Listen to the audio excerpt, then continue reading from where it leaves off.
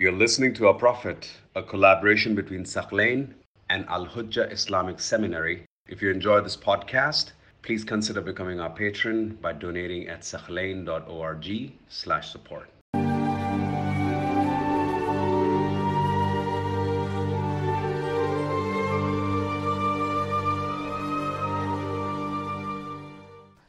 Now something interesting happens as the Prophet is going back from Ta'if. As the Prophet is going back from Ta'if, he passes by a valley called the Valley of the Jinn. As he's passing by that valley, the Prophet stays in that valley because it was a long way to Mecca. You couldn't get to Mecca in one day. It took a few days to get to Mecca. So the Prophet is passing by that valley. He sleeps in that valley. In the morning, by dawn, the Prophet is now praying to Allah and he recites verses of the Quran. Now in that valley there were jinn who inhabited that valley, or they were passing by that valley. They hear someone reading something captivating. So they come close to the Prophet, they're hearing the Quran, and it seems that they have a conversation with the Prophet ﷺ. So they hear the Holy Quran, they're shocked at the beauty of this book. We've never heard anything like it. So they go back to their people of the jinn and they tell them what happened. We met this messenger, he was reading the Quran, and many of them believed in the Quran. After this incident, Allah subhanahu wa ta'ala reveals which surah in the Quran? Surah Al-Jinn. Bismillah ar-Rahman ar-Rahim. قُلْ أُوحِيَ إِلَيَّ أَنَّهُ اسْتَمَعَ نَفَرٌ مِّنَ الْجِنِّ فَقَالُوا إِنَّا سَمِعْنَا قُرْآنًا عَجَبًا. Say, it has been revealed to me that a group of the jinn heard the Quran and they say this is a wondrous Quran. يَهْدِي إِلَى الرُّشْدِ. It guides to goodness, and so we believed in it, and we shall never commit shirk. So even the jinn would be pagans and they would be worshipping the idols. Once they heard the Quran, many of them believed in the Holy Quran. So now what's the real story behind this incident? We have, historical accounts, some of them, for example, narrated by Ibn Abbas. He states that when the jinn heard this Quran, something happened in the heavens, in the skies. Before the advent of Islam and the Holy Quran, the jinn would normally go to a place in the heavens, not in paradise. When I say heavens, meaning in the higher skies.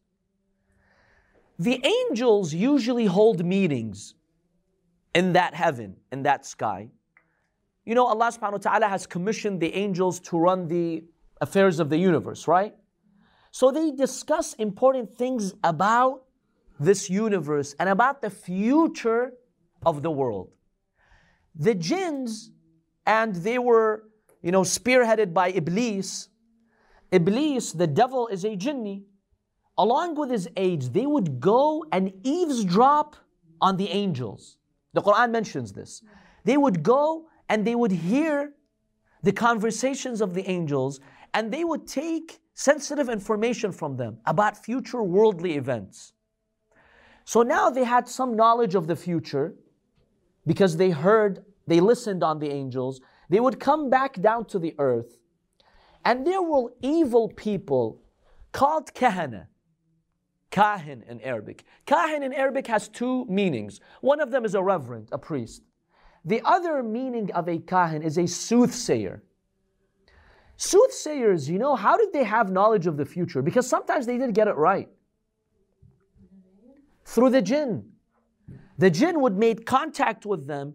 They would share with them some of that information. And then the soothsayers would go and say that to people.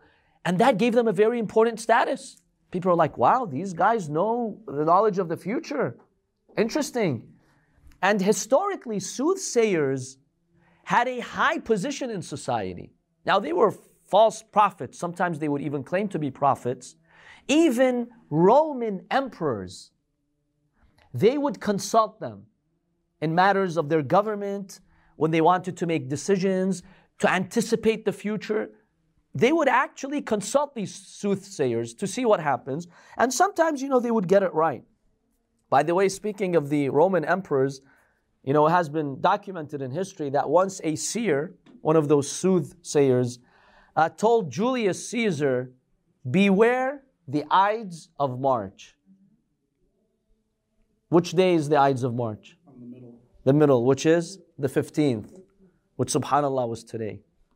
And today was also the birthday of another Sayyid. Allahumma salli ala Muhammad wa ali Muhammad. So this soothsayer says, beware the Ides of March. So Caesar is kind of concerned what's going to happen today. So he meets this soothsayer somewhere, the seer, and apparently nothing had happened that day. He told him, look, what you said was nonsense. I'm still alive and nothing has happened. He told him, Emperor, the day is not over yet. Minutes later, he was stabbed 23 times and he got killed. The Ides of March. So there were soothsayers who would give some information like that. Sometimes they would get it right, yes. Because the jinn would basically steal that information from the angels and they would tell the people. This existed. Now, why did Allah subhanahu wa ta'ala allow the angels, allow the jinn to, why didn't He block them? Why did He allow them to eavesdrop on the angels? To test the humans. See, the soothsayers were tools that Allah actually tested your belief. Do you believe or no? Because if you have a belief system and then a soothsayer who does not believe in any prophet, who's probably even worshiping an idol, he comes and he gives you some knowledge of the future. If you're not a firm believer, you're shaken. Oh, maybe his religion is right. Maybe I should worship the idols. Because the soothsayers would say, worship idols, do this, and you will get the knowledge that I have. See, they would misguide the people. And that was really a big challenge for humanity. Now, the prophets of God, through miracles, would clarify the path of God. But those whose hearts were weak, this was a big challenge for them.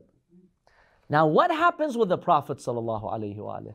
When Allah sends the Prophet ﷺ, suddenly the jinn, as they're eavesdropping on the angels, they see that they're being struck with meteors, as the Quran says. Fireballs coming at them, removing them from that place. So the jinn would say in Surah Al-Jinn, if you read it, we used to sit and eavesdrop on the angels, and then suddenly we see the skies are safeguarded. Muni'at harasan shadidan. And fireballs would be aimed at us. So from that day, Allah subhanahu wa ta'ala prevented the jinn from eavesdropping on the angels and getting the knowledge of the future or sensitive information. Why? The barakah of Rasulullah sallallahu alayhi wa alayhi. Because he's rahmah for the worlds. So this test stopped. Allah no longer tested humanity that way. Is that why we don't have seers anymore? We don't have seers anymore, yes. Have you ever wondered why? What happened to them? Yeah. Because remember, they would really tell the truth sometimes. Prophet Musa alayhi salam, the seers, what did they tell Fir'aun? A boy has been born who's going to end your kingdom. He got scared. He actually killed every male baby from Bani Israel. He would slash the stomachs of pregnant women to kill the baby. Because he knew this is not a joke. When a seer is telling you, and not one of them, all of them told him that. Well, how did they get that information? From the jinn who would listen from the angels. The angels were talking about Prophet Musa, and they said, oh, Musa has been born, and he's going to be the cause of the destruction of the Pharaoh. Well, the jinn would tell the people, these seers, and the seers would tell the emperors or the kings or the pharaohs. Yes. So yeah, is this about the jinn? Were they like programmed to do this sort of thing, or is that like free will? No, the jinn are just like the human beings in terms of free will. They're tested by Allah. See, the Quran, if you read Surah Al-Jinn, it tells you.